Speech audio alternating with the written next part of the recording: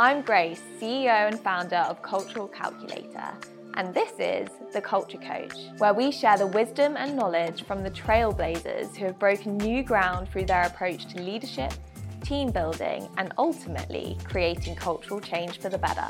Created and sponsored by Cultural Calculator. Today we have with us Paul Lindley, OBE, who has done so many things. I don't actually know where to begin with how to introduce you. He was the founder of Ella's Kitchen, and I first actually heard about him when I was at a startup event and someone referenced him as one of the nicest UK entrepreneurs out there. He went on to scale up Ella's Kitchen to become the biggest baby food brand in the UK. And since then, and since being acquired, he's gone on to do so much work, being the chair of the London Child Obesity Task Force. That's right, yeah. The chair of the Robert F. Kennedy Human Rights Organization. But I want to hand over to you, Paul, to sort of elaborate on, I guess, how would you even introduce yourself at this point in your life when you are involved in so many different things? Grace, thank you. A bit of build up like that, like puts me on a bit of a pedestal. There's only one way to go from there, but we'll see what I can do. Think about that question, who am I? When I built Ella's Kitchen, I spent so much time thinking about what Ella's Kitchen was. What's its mission? What does it stand for? What's its values? That when I sold it and moved on and thought, what am I going to do the rest of my life? I stood back and thought, well, what am I? Who am I? What are my values? And I've taken some time to work it out. But I think, I'd explain myself and my sort of purpose, if you like, how I see why I'm here, is to help make the world richer in opportunities, ideas, and compassion. They're the three things that I hope are values that I put out there, but also the things that I'm interested in making the world richer in. And so I put my fingers in things that I think can increase the number of ideas and make those ideas reality, increase the sort of opportunity for imagination to get out there and innovation come from it, and the idea of compassion, kindness and empathy in the world, make a more human world, which hopefully will lead into a lot of the conversation we'll have, because I think we live in a world where humanness is undervalued and decisions are made without human beings put at the centre of the consequences of those decisions. And that's where culture and the way we socially interact with each other at home and at work and elsewhere is really important, and I'm fascinated by. So this is exactly why, ever since I actually even started this podcast, like for me, the aim with every guest is someone who is an example of creating cultural change for the better in their own way. And for me, I feel like you have taken that to such an extreme level in a way. The more that I sort of read and understood about Ella's Kitchen, it really, you get such a sense of the mission being at the heart of it. And the mission was actually about helping children live healthier lives, have healthier relationships with food. And your work since then has gone way beyond that mission. So as you kind of reflect on where you are now, and you mentioned those different aspects of opportunities, ideas, compassion, like what would you say your sort of mission focus is within all of that?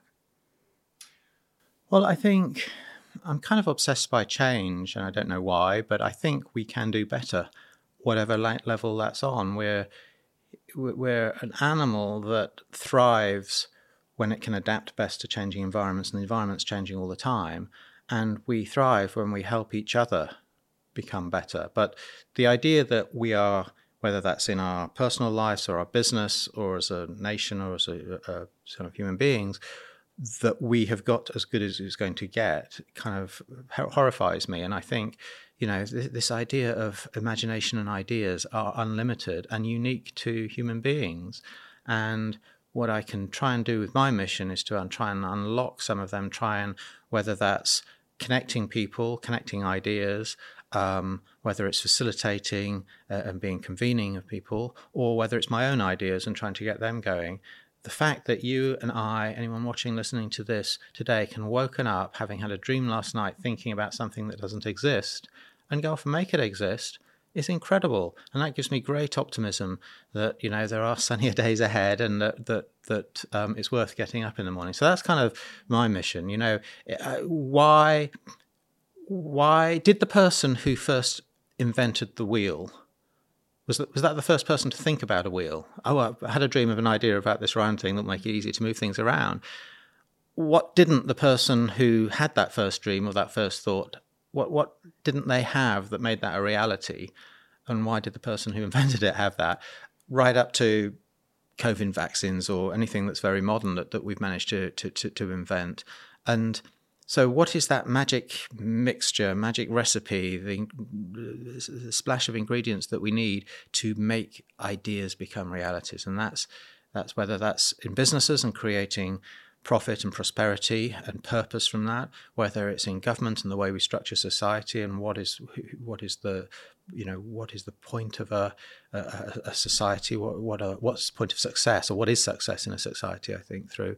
And which has led me, since selling Ella's Kitchen and moving on, to try and use the skills and passions that I have, I guess the skills around entrepreneurship, which raises the question of why don't we use entrepreneurship more often outside of business? Why is it seen as a business thing?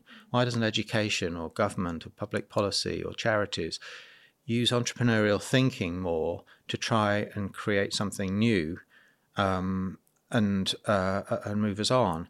And then how can we create a world that is better, that increases children's well-being, welfare, and rights?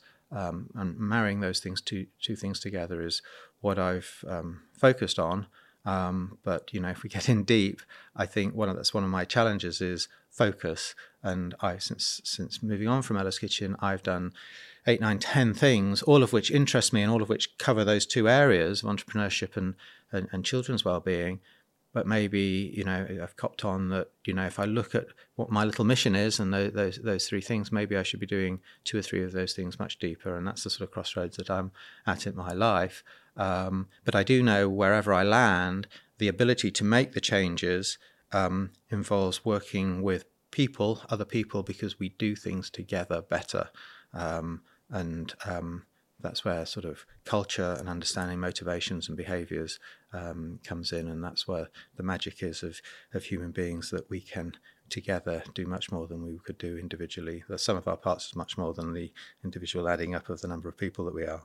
So if you were to break down, you reference that kind of entrepreneurial mindset, and actually, why would we silo that in a business world? Like, this is something that is actually accessible to everyone and can be so useful in other areas of life or the world. How would you kind of break down or define what is an entrepreneurial mindset? I think an entrepreneurial mindset comes from the two, maybe I'm saying this because I would say this, but it's the 2 values of humanity that I value most, and I think they are epitomized most in entrepreneurs. Actually, second most in entrepreneurs, most in toddlers. We all have this when we're 4 or 5 years old, and that is a curiosity and a bravery. We need both of those things to change the world, and that's an entrepreneurial mindset. Entrepreneurs are curious about why something isn't possible, why somebody says something isn't possible, and curious about making sure that you give it a good go to make it possible. And then the bravery to take the challenge on, to evaluate risk, to stand up to your critics, to get up when it's all going wrong, because the odds are it will go wrong from an entrepreneur, and just keep the persistence and that determination through. So I think they are the 2 greatest sort of values of human beings, and I think they're epitomized in toddlers and entrepreneurs. So if we could have more bravery and curiosity in government and in charities, in our civic space, I think we would find some of the solve some of the challenges of society quicker. So this was another reason I really wanted Paul on here, because I am so fascinated by, I could sit and watch a toddler, just the way that they interact with the world. I do so much work and self-reflection on remembering me as a little girl. One story that comes to mind that my parents always reference was when they took me to Disneyland, and there was like a parade of Esmeraldas going past, and we're there with my grandparents, my auntie, my uncle, and no one knew where I was, and I had run away. They looked up and I was on a float like dancing, and that like I remind myself like, wow, like the bravery, do you know what I mean? That willingness to be like, that looks fun over there, and just running like unfiltered, nothing holding me back, getting up on stage, dancing, not even thinking twice about it. And as an adult, like I would never do that, but I know that she's in there somewhere, but accessing that energy and that freedom. So part of the reason we all don't do that is evolutionary and quite sensible, and the fact that our frontal cortex has grown, we become aware of consequences and take responsibility, and that's a good thing. The people that didn't have that, their genes aren't with us anymore. But part of it is society and culture, I guess, and that we teach people through parenting, through our education system, through broader society to conform, basically for conformity's sake. And I think we want outliers. If we're going to solve problems, if we're going to make a better world, we need those people who don't accept the status quo, because the world moves every day and status quo actually puts us backwards. And so when I look to what model can I find to try and explain how we should be thinking and acting more like that, I go back to a toddler, the most perfect human being as I see it. When you and I were 5 years old, we will have had this self-confidence and a free thinking and an imagination that held no bounds. And for some reason, too much of that is taken out. So I sort of think, well, can we rediscover some of that? Which rediscover is much easier than learning something from new. What tools can we use? How can we encourage more people to delve into that person that they once were and accept failure? Because each one of us has got the privilege to walk, didn't just decide to walk and get up and walk. We fell over 500 times. And each time we learnt something new that we did and corrected. And the 499th time we fell over, the next time we got it all right. So why don't we do that when we're doing other things and trying something new? So I think, I don't want to paint all toddlers as, they're all the same. We're all very different, and the circumstances of your childhood obviously make a huge, huge impact. But we are wired to have that curiosity, and we are wired to think divergently and really explore and find things out for ourselves. And that's what we don't do enough as adults. And it feels like a lifetime's work to understand what gets in the way of doing it, and actually reconnecting to that sense of, I guess, our purest selves and the freedom to be our purest selves, not disregarding the wisdom of adulthood and wise action as we know it as an adult, but actually being able to have both of them side by side. One of my roles is I'm the Chancellor of the University of Reading, so I get the privilege of giving out degrees, which is fantastic. It's such a happy day for everybody in the room, and there's a sense of achievement, celebrating achievement, but also it's a seminal moment in people's lives because they're leaving their youth behind or their childhood behind, even though these people are obviously 21, 22 and more, but and they're finding themselves. And one of the things I say in my speech or when I'm speaking to them is really, my advice to you is to be you. Don't be the person that all your friends think you are, or don't be exactly like all of your friends or the person your parents want you to be, or be you. And you are unique. You are different set of experiences, a different set of ideas and thoughts than anybody that's ever lived. And there could be something in there that changes the world, or there will be something in there that helps you find your passions, find your tolerances, find your mission, and as you're opening the doors to the rest of your life, use that individual uniqueness that you are to find you, be comfortable and confident in that, be curious about who you are and be brave enough to be that person. And that is quite hard in a culture where conformity, especially at that age and perhaps teenage years and a little bit younger, is so important to not stand out, but we've got to have the confidence and to be that unique, special person that each of us has the potential to be. And I really feel your passion as you say that, and it makes me emotional even hearing you say it, because it feels, wow, like it's almost such a shame that everyone doesn't feel that way. And when you speak about it, it comes with such passion that I'm so curious about you. And, you know, are you at a point in your life where you kind of retrospectively have like joined the dots of curiosity and bravery and these things being important? Or is this something that you have felt very in touch with from a young age and it's kind of stayed with you? What has your journey been with those toddler-like qualities? Well, I think there's a little boy still inside my head that still sees, or my eyes, doesn't see me as a 56-year-old man with grey hair and should be getting more conservative according to culture and everything. Yet I'm challenging the world and looking through. I just think that little boy has not come out of my head. He's the person that's still inside me. That's the true me still. And, I'm blessed by that, and I don't know why that is so, but, I have been blessed by, pretty idyllic childhood and very positive memories of that, and great parents who encouraged me to be curious and brave and gave me a set of values and to explore the world. And then I've seen it through my own children, the challenges of growing up and of being your own person and finding yourself. But I've certainly, so I can't speak for, people. I can speak for this person, and I just find my curiosity grows with age, I think, and without getting morbid or anything, there's less time ahead than there was yesterday for me, and so I do feel as though I'd like to make the most of that time and care less about what people think, I suppose, with later age, and what I think is right, and air those views and be very happy to be challenged and find that I fail in pushing them forward.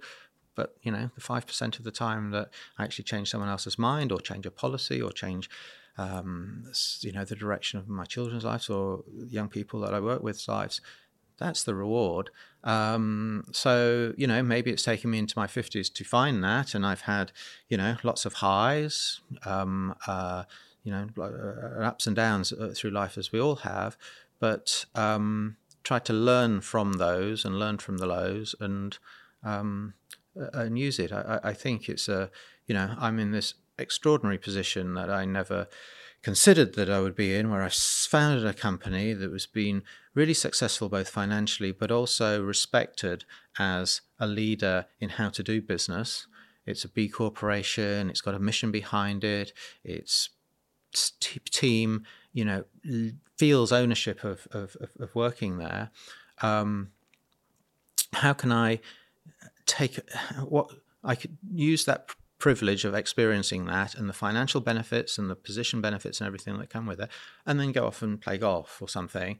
And what a waste that is. And all that society has invested in me to get me to that position, because I might have had a great idea. It certainly took a team with me to execute that idea, and then it took everybody that I don't know who's paid the taxes for the roads that between the factory and the supermarket where my products went on, and the police and the fire services and everything to keep those products safe, and the education that my consumers had to know what food to buy and all of that. That's nothing to do with me. That is the privilege of the country that I live in and the time that I live in, that we're so civilized enough for all that to happen.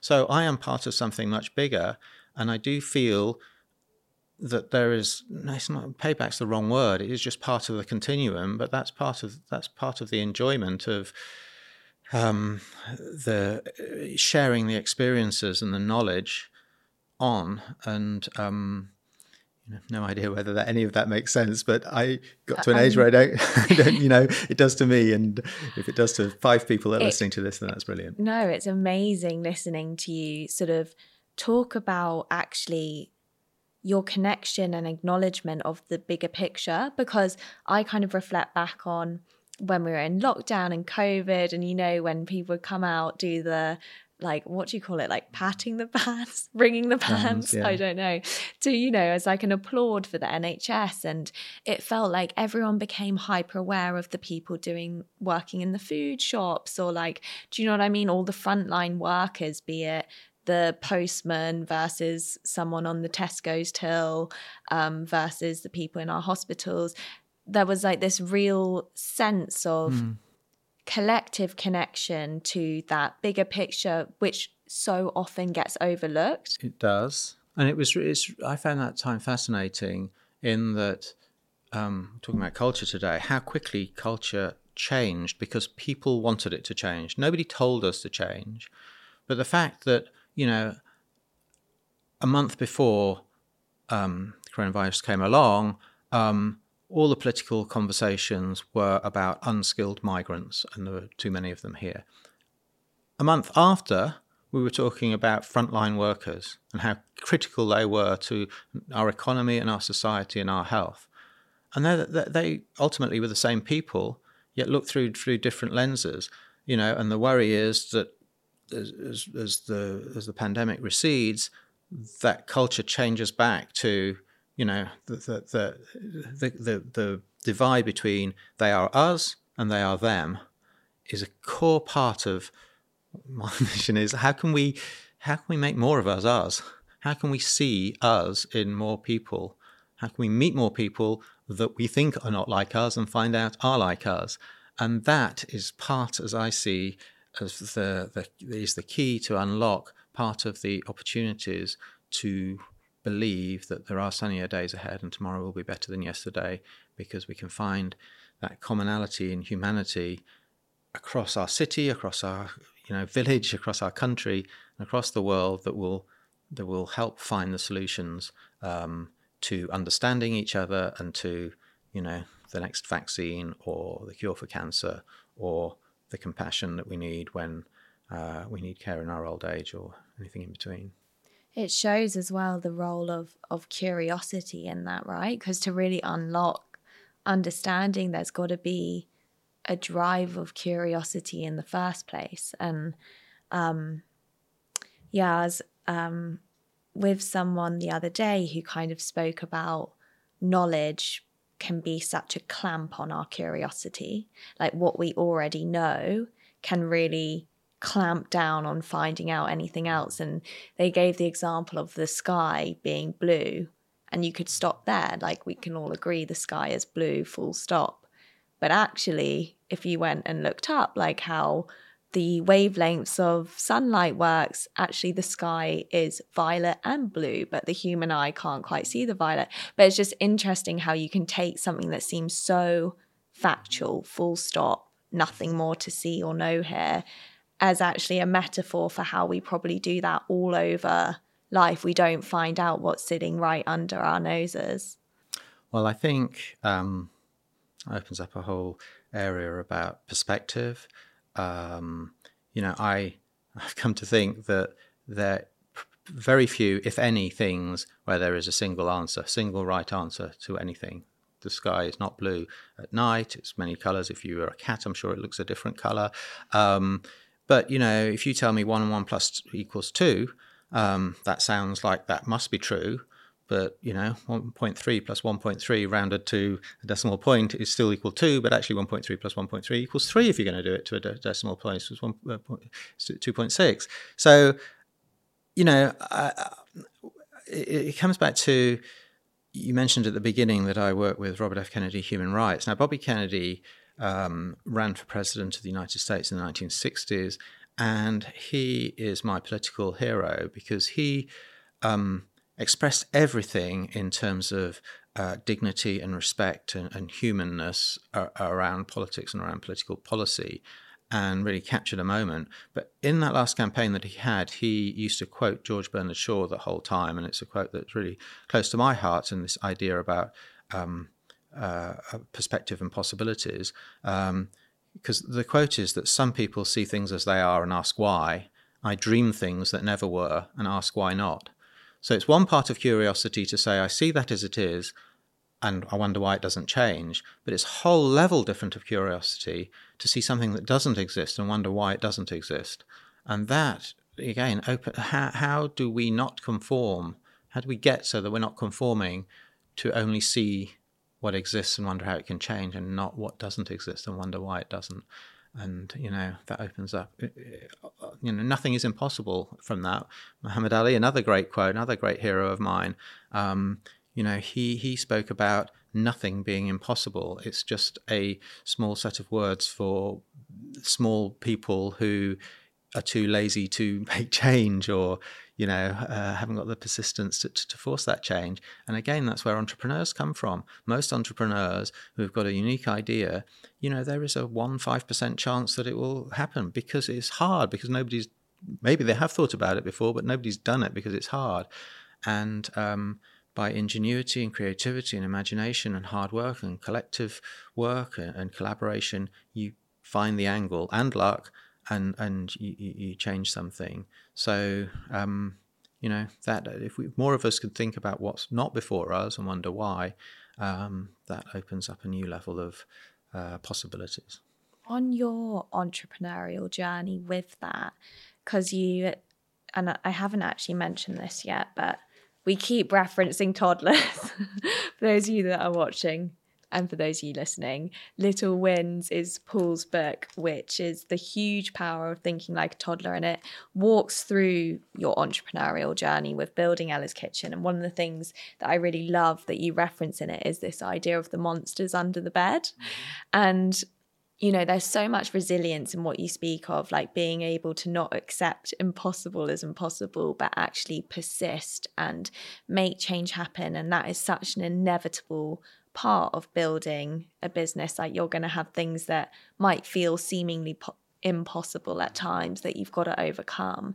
And I'd love to know, on your journey with that, like how you handled those moments where you thought, do you know what, this is actually really, really tough. And I know that you kind of referenced that there was a sort of 18-month period actually from deciding you were going to do this to getting your first big sale and getting into Sainsbury's. And it's often, I find as a solo founder, that it's in the gaps where it can feel the toughest, because you really are reliant on that belief and not the evidence of the outside world saying, yes, this is a great idea, mirroring back to you like you're going to kill it. Kind of long-winded way of asking you, in your journey, like how did you handle those monsters under the bed in your own inner experience? Yeah. So this is easier to answer with hindsight, because I'm going to put a lot of logic and, okay, this happened and that happened and that happened. And at the time, I'm sure it was a little more chaotic and a little bit more grasping at straws and things. But the things I've learned from that, and I will go back to say how I felt at the time, but, if there are monsters under the bed, there's only so much that you can do about them. You can contain them, you can keep them at a distance, you can minimize their impact on you. And so, as you were trying to build a business, there are a million things that are going to go wrong, most of which you've got no control over at all, but you spend endless energy thinking about, worrying about, and trying to control. And the thing I've learned is concentrate on the things that you can control. Many people get obsessed by their competitors. Well, you can't really control anything they're doing. If they're doing what you're doing, they're copying you, and it's going to be veneer thin of what that looks the same, but under the surface, they've got no depth to it. They've got no mission. They've got no values behind it. They don't know what's coming next. They're waiting for you to do what comes next, and they may copy you, and they will be sought through in the end, and they will have a less successful business. So don't worry about them. Keep an eye on them, learn from them, but, spend the worry around the things that you can control. So that was one thing. I think when you're finding solutions to difficult, intractable problems, you talked about the London Child Obesity Task Force that I chaired. Childhood obesity is really complicated and easy to think it is impossible, we're doomed, it's just getting worse and there's nothing we can do about it. And I think from that and from the experiences I had at the beginning with Ella's, the three things that you really need to put in place or to have that can solve impossible problems is, first of all, relationships. You're not going to solve any of this on your own, however brilliant you are. You're going to do it with other people who you have inspired and motivated to want to go on this journey with you and think about the solution to the problem when having a shower, walking their dog, whatever, not just when you're paying them at their desk or there's a professional relationship. So relationships really matter. Second thing is resources also matter, and you can't achieve your entrepreneurial goals without resources, whether that's money or human resources or whatever, but and society problems. So we need to put money or assets or focus at resources. But the third thing, which is often overlooked, is recognition, and recognizing those small steps that you take, those little bits of achievements that you make in this long journey. Otherwise, the journey is going to seem 50 miles long all the time. But if you've taken 10 steps, it's 50 miles less 10 steps. If you've taken half a mile, it's now 49 miles, I'd think, not 49.5, round down to make it feel better. But, you're making a progress towards that thing, and you can get towards impossible goals. So there are many things in culture and in society that have changed that over our generation, my generation, the difference between mine and your generation, say, that, would not be, you take for granted in your age group and the way you think about things, that wouldn't have been taken for granted in mine. And we don't really recognize that. I don't know, sexist or racist jokes in public is just a million miles away from what it was in the 70s and 80s. And that's just changed. Now, why has that changed? A load of reasons, but I don't think we've recognized in a world where a lot of bad things have happened, the small good things that happen actually cumulatively add up.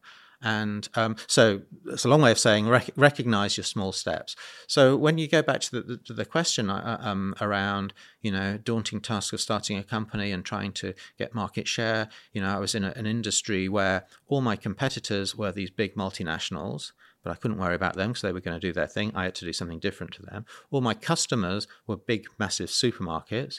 There was a big power imbalance there. I had to understand why they may be considering listing us, why I might be different to the others once we were listed, and what it was they needed most prioritized to keep listed and to keep extended listed. And so relationships, going back to relationships, matter there. But I got through those sort of big, this is all impossible stuff, by working with a fantastic team, building that team full of people who were good at the things that I was bad at, that were not afraid to challenge me or add to ideas or say when they were happy or unhappy, and to find the resources, not necessarily just cash, but cash was important, and I'm an accountant by training, so I knew very much about the difference between cash and profit and why a balance sheet's important and all of that. And you can use other assets besides cash to grow a business. So from this tiny piece of paper in my hand, a mobile phone in the other hand, I've got a business. Now I need to phone Tesco and I need to find ingredients and all the rest of it.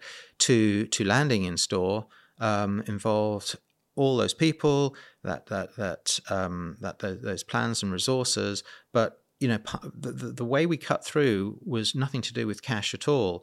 It was the fact that I used to work in the television industry. I knew that some television channels, all television channels, didn't sell all their inventory, advertising inventory, all the time. So what would they do for the times when they hadn't sold a spot? They'd either give it away to an existing client who then next year would come back and say, well, I'm not accepting a higher price, so I want more spots. Or they'd use it for their own promotions, which they earn money. So I said to them, why don't you give me some of those spots and I will give you pennies of anything that I sell.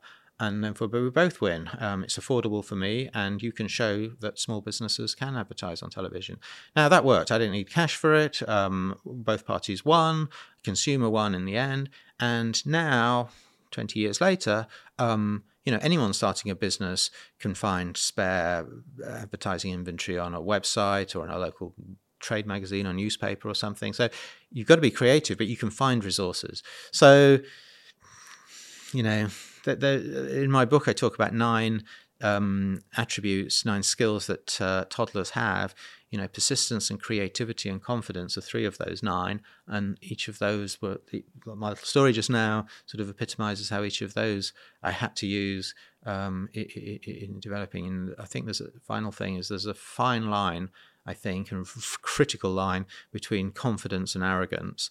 And you have to be confident in yourself as an entrepreneur, perhaps as a human being. If you're not, who's going to be? And why would anybody want to work with you, invest in you, or buy from you if you weren't confident about yourself?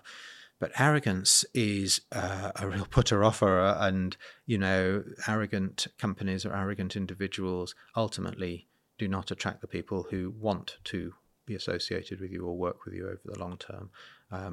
So that's having the self-awareness to recognize, when you step over that mark of being confident in what you're doing to being arrogant in what you're doing, is one that I've seen people fail to recognize in the past. Yeah, and also I think it's making me smile listening to you say that, because I've got a friend who said when they're pitching in America versus pitching in the UK, it's like vastly different. Like, he thinks he's being the most arrogant person in the world when he's pitching in the US, but he realized like his normal style of how he'd pitch in the UK when pitching to an American investor, they were like, oh, you don't seem that good. And he's like, oh, I need to really pump up the way I'm that certainly talking plays about to myself. culture and understanding cultural differences, but also speaks to doing your research and not being frankly lazy and saying, this is my pitch. Yeah. I'm going to go to all these different clients and pitch the same thing.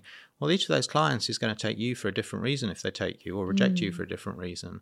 So I was very careful about understanding what the difference is between Tesco, Sainsbury's, Waitrose, Ocado, the rest of them, what their mission was, what they were missing, what their buyer's incentive was, who their buyer was, kind of stage of life, and whether they'd get what I was talking about in terms of personal experience, and sort of really doing everything to get the edge, to make that person sitting with me feel as though I was pitching just to them and not a unique pitch, which I was. That's really that's part of the difference between the successful pitchers and entrepreneurs and those that aren't. Well, I really, Paul, that you have such a strong sense of direction and drive, and I'm curious about your journey as a leader and building a team of people. Someone sent me an article the other day, actually, where it was like, if strategy of a business is a big arrow and every single person in the business is like a tiny arrow within that, and you might have all the arrows pointing in the direction you want to go in, or they might all be in every other direction, kind of what we're just saying with, perspectives. Like, one objective thing may have many, many, many different views of it, and how you actually, an individual with a really strong sense of direction, how you managed to sort of build a team that were all moving together in that direction. Well, I think I thought this starting. I certainly think I know this now, having the experience that I've got. My way that I look at life is it's all about people. It's all about understanding, putting yourself in other people's shoes, understanding why they're making their decisions, understanding how we can help each other. Right. When you think about business, it doesn't on the face of it feel like that. You go to business school and you do lots of maths and you do lots of Excel sheets and you do strategize and everything. But ultimately, it's about people. It's about trying to understand how you can change the behavior of people. And therefore, I think that sort of psychology beats economics in business. If you understand how people are going to behave, or you can nudge them, if that's the right word, into changing their behavior to buy your product or work for you or work that extra shift or invest that extra dollar, then that is so valuable. And then I also think that culture ultimately trumps strategy. Both are important, but you can have the greatest strategy in the world. If the culture is toxic, it's not going to go anywhere. And ultimately, what outcome of that is what's undervalued so much in kind of day-to-day life, but it's reputation, I think. We're going to take nothing more with us when we're gone than the reputation that we leave behind. And, reputation brings trust, it brings inspiration and belief, and that's what true leaders have, because ultimately the way I looked at it, it's leadership is really important. You've got to see the big picture. You've got to communicate that picture. You've got to inspire people and make people feel the ownership that you have and the passion that you have to get the ultimate thing done. But once they lose that, or it's not really the leader then that makes the success. It's the followers of that leader that make the success. And the leader needs to recognize that and not lose that. And then once you've got momentum, you've got a team that really believes in why they're there, that they recognize that the most recent person and the founder are of equal worth to, or equally valuable to the success of the company, that the lowest paid person and the most highly paid person are equally valuable. Neither are there just because charity, they're there because they're fulfilling a role. Take that role away and the whole thing doesn't work. So passing on, to me, that idea that it is teamwork and culture and humanness that gets us to success, it was my driving thing. I was an accountant, so I knew the power of a plan and a financial plan and a balance sheet and a profit and loss account. But I knew that's just a piece of paper unless team goes and makes that a reality. And the team that makes it the reality is the team that is unified in why they're doing it and are motivated for similar reasons. And there are structures in the business world that can disrupt those motivations, if you like. At one point, I was very keen that our whole team had ownership of the business, mentally and physically. So we had something called strawberry stock, which was like share options. We had so if they were with the company over a year, they got some of the company. They could take their bonuses as shares. People could opt into a formal management bonus scheme. We had shareholders. I was an entrepreneur. All of us were on different tax incentives of the outcome of if we made a sale. We all paid different rates of tax. I had entrepreneurs relief, EIS made some investors no tax, and strawberry stock people would have to pay full income tax. So everything in between. But, we were all, so the system kind of set up different, resulted in different motivations of people for doing the same thing and adding value in the same way. And so to get the most out of businesses, I think we need to really look at what are motivations, and are some of them disincentivizing us all moving in the same direction in the same way for the value that we add. And I think the final thing I'll say on this is a reflection that the word company is often associated. We think of a company as a very economic entity that we've created, an institution that we've created.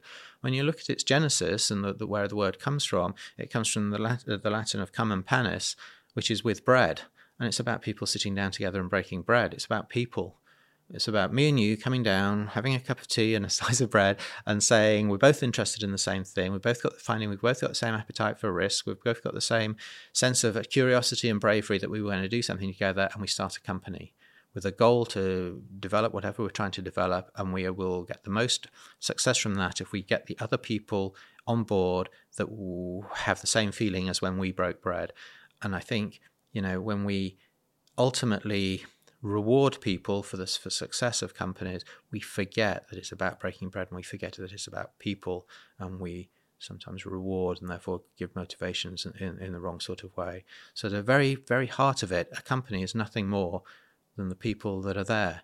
They may be automated people in the future and now, there may be AI involved in all of that, but ultimately that's people, because people have created those robots and those machines and that AI. And ultimately, whether it's B2B business that's corporate selling to corporate, it's people selling to people, and those deals will work best when two people understand each other. So I've kind of gone a long-winded way of saying, the best businesses are those that value and recognize and reward people so that they're motivated to their behavior to be aligned and to deliver a mission. And that's sort of thought about that at the very beginning of Ella's Kitchen story, and that's one of those things that gave me confidence as we had dark days and everything went wrong, to think, well, this is why I started the business, this is what we can do together, and we did find success.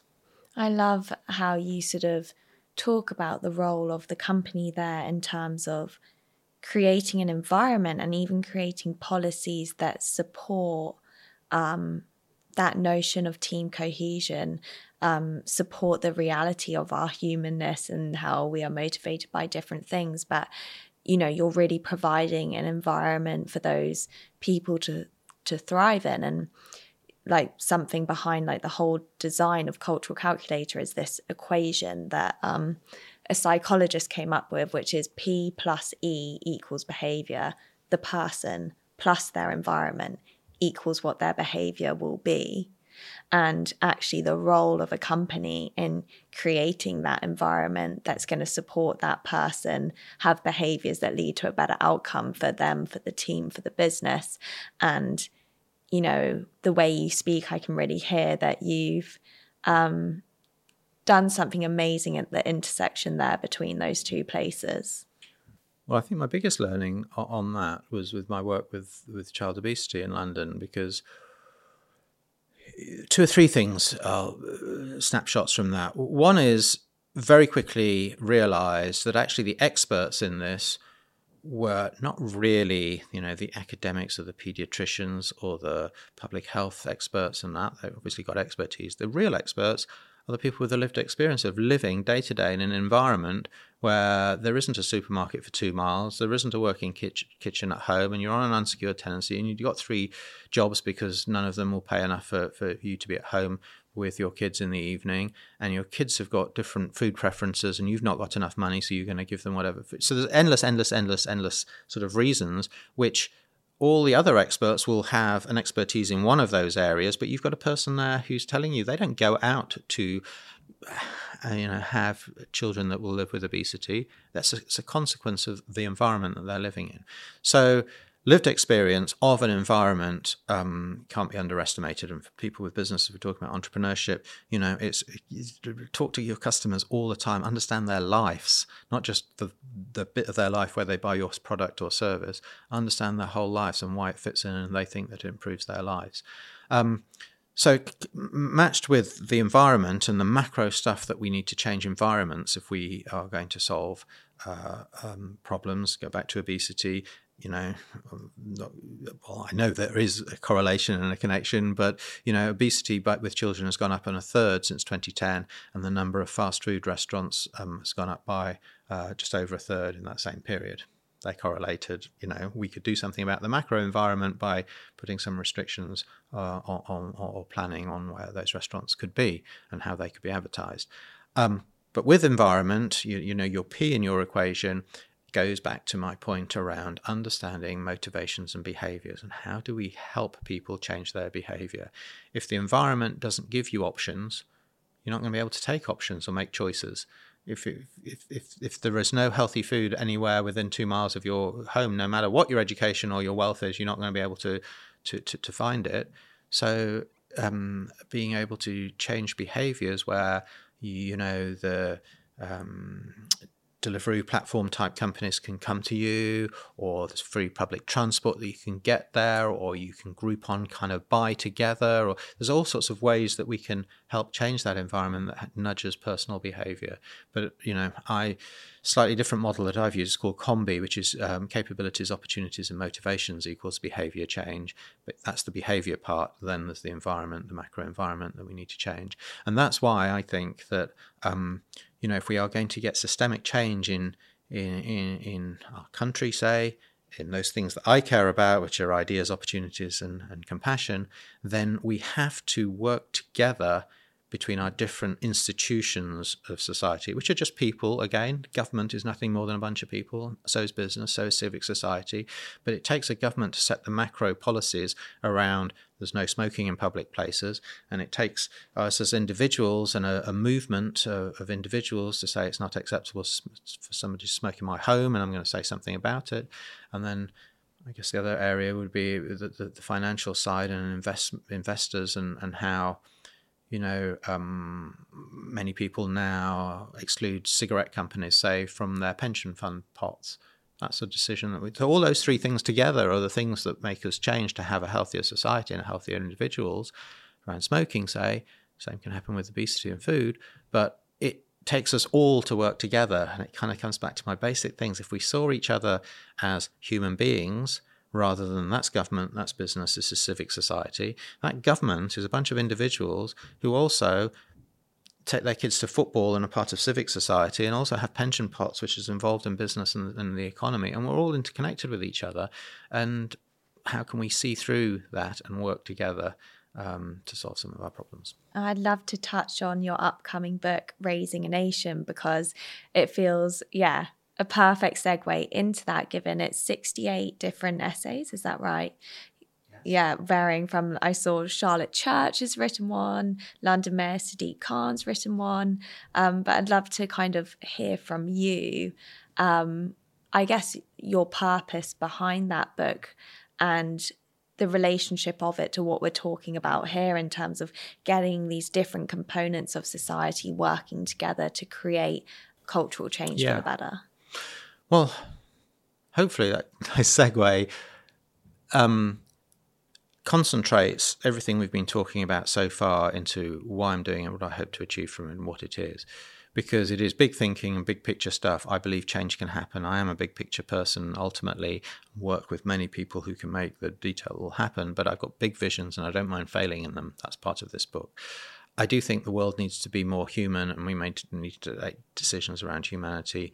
And I want to talk about the book in a second, but the book is how can we provide a better future for our children, and that ties in with that. So the book is called Raising the Nation, and it is how do we build a better future for our children? If we build a better future for our children, we're going to build it for everybody else. The society is nothing more than what happens when children grows up.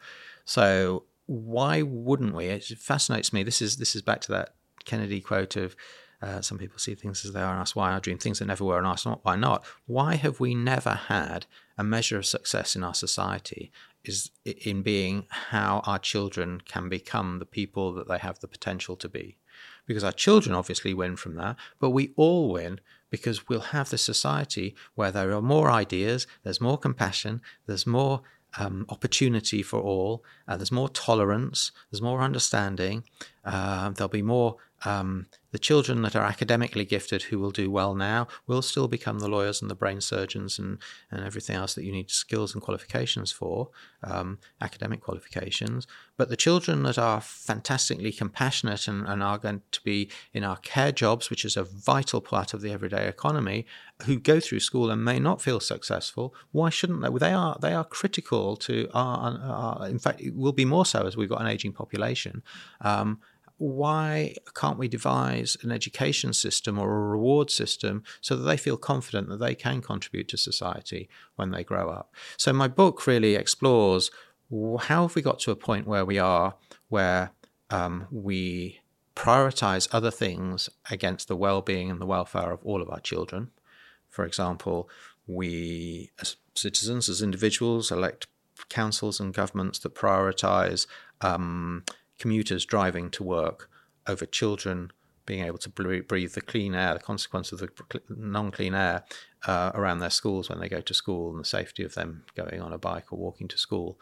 Why do we allow fast food restaurants, for example, to advertise in bus shelters at school gates when the output from those companies isn't the NHS's cost of the consequence of, or the dentist's cost of the consequences of the outcome of response to that advertising?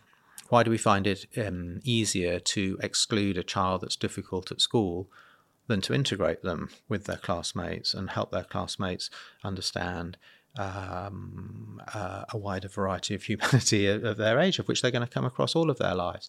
So it kind of leads to, what's kind of helicopter parenting and snowplow parenting, where we move all problems away from our children because we don't want them to, culturally, we don't want them to experience challenges, yet when they're grown up, are they going to be equipped for all sorts of challenges? It speaks to digital and the opportunities and challenges and mental health challenges, especially about that, of which legislation is never going to keep up with the pace of change of of technology. My book speaks to play and why we've chosen to reduce the amount of playtime in our formal structures of society, like school break times are much smaller. Play is much less used within formal lessons now as a tool. In playtime, our children's lives are much more structured than they ever used to be. So play now is a ballet class or a football class, which is a set of rules decided by the parents, taken to by. If they're playing with a toy, they're invariably a caricatured character toy. So the child's imagination to create somebody from what they've got in front of them is diminished, and lack of play has a consequence for all sorts of things, not least our democracy. So my book is really around challenging all of those things and then coming up with a whole load of policies of things that we could do, our government could do, to help more children live their lives to become the person that they've got the potential to be.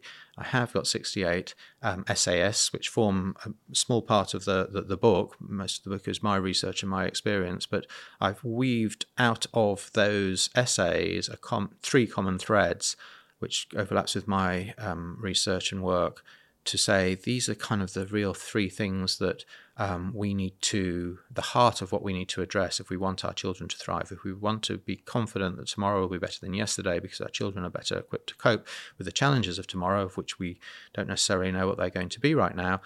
But, they need to have more voice in their lives, more agency, and their parents need to have an ability to shape their lives more than they do now. Too many children are stuck in systems they can't do anything about. We need more of a variety of experience, positive experience for more children, so that more children can find their purposes and their passions and their tolerances by meeting people not like them or experiencing environments that's not like the ones that they're used to. And then finally, we've got to, and this doesn't just apply to children, all of us, but children especially, we've got to prioritize well-being. We've got to measure it. We've got to think of it as equally important, that the quality of childhoods is as important as the quantity of the qualifications or the toys or the opportunities that they have. And so from some very famous people, like some of the people you've talked to people who are 16, 17, 18, 20 years old, who have written about their lived experience of growing up in care or growing up in a deprived area and growing up in a culture that isn't the mainstream culture, and the things that they found that have meant that they are not the person that they could have been in their early 20s or in their late teens. So it all ends in a very big set of ideas that will scare the politicians, I'm sure, but the brave ones and the curious ones will realize that we need some big ideas to transform our society.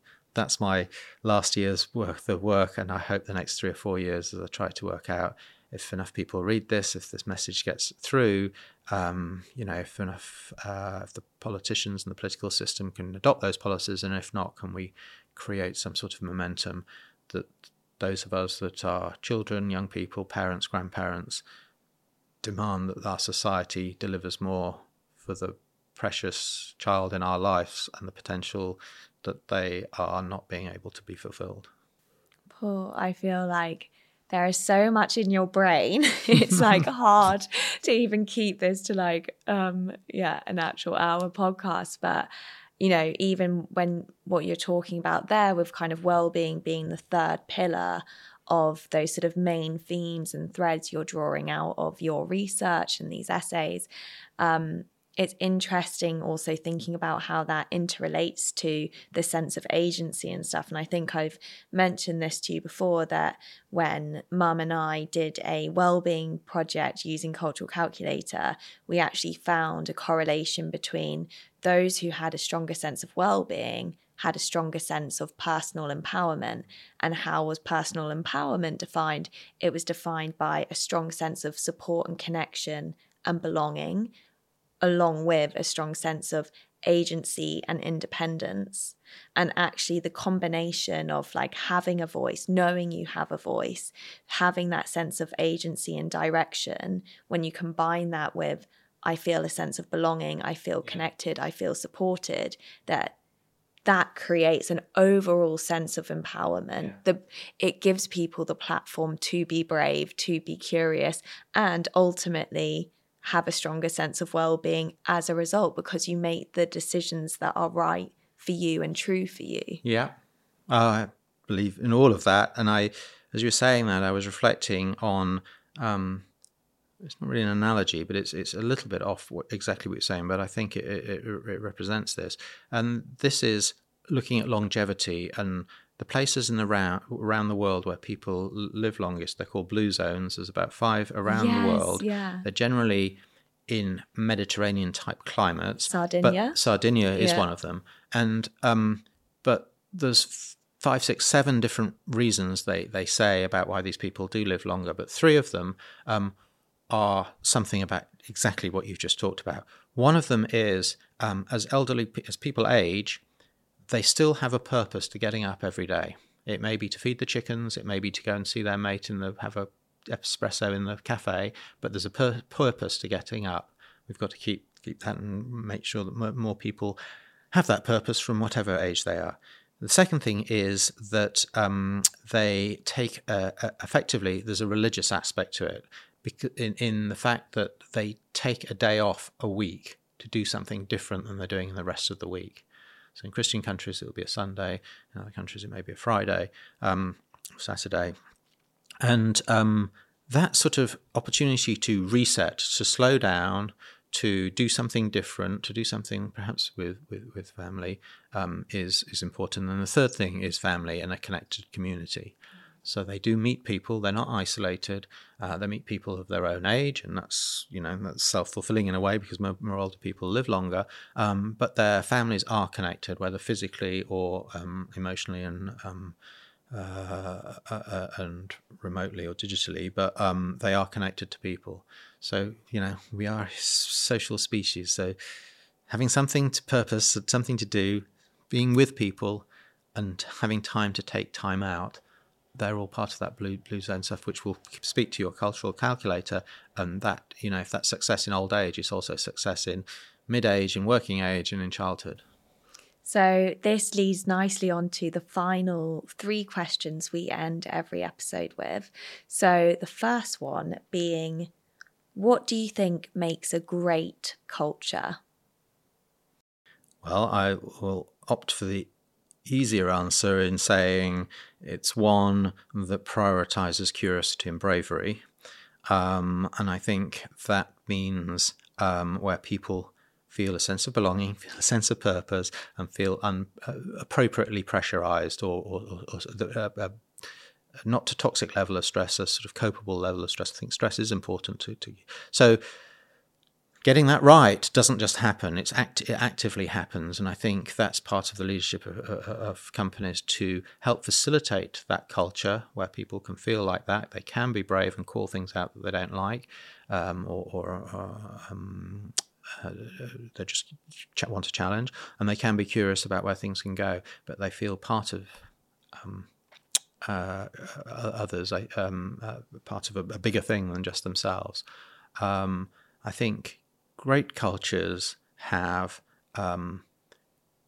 or you measure great cultures by a sense of what autonomy there is there for people to do their jobs by themselves without direction or without being directional, and are prepared to take the responsibility to make their own mistakes. And so that's important to human beings. I think there's a sense of mastery that the culture of the company allows us to get better at things and try new things, but find mastery in things, and then gives us a sense of connectedness that we are part of something bigger, whether that's in a mission of the company or just friendships and community of our colleagues and friends at work. And to flip that on its head, what do you think makes a toxic culture? Well, without saying, just the opposite of those things, I think you sense a toxic culture. It's taste. You can taste it almost when you see it, and it tends to be in places that don't prioritize the human. So people don't chat, they don't laugh. Rules are more important than free thinking.